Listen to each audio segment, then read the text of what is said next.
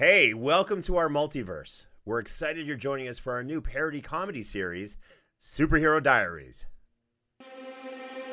Hello, this is Batman. Well, sort of. I mean, I'm not one of those actors who gets to play all your favorite superheroes in movies and TV. I guess you would say I'm a parody version of The Dark Knight. Anywho, me and some of my super friends have decided to tell you what we're really thinking when we are doing all those crime-fighting, earth-saving, multiverse-hopping kind of stuff. We will reveal what's behind the mask. Our most private thoughts. Like, who's our secret superhero crush? Gotta go. Girl talk. We have to deal with real-life issues just like you. I mean, how does Spider-Man pee when he's wearing his Spidey onesie? It rides up in the crotch a little bit, too.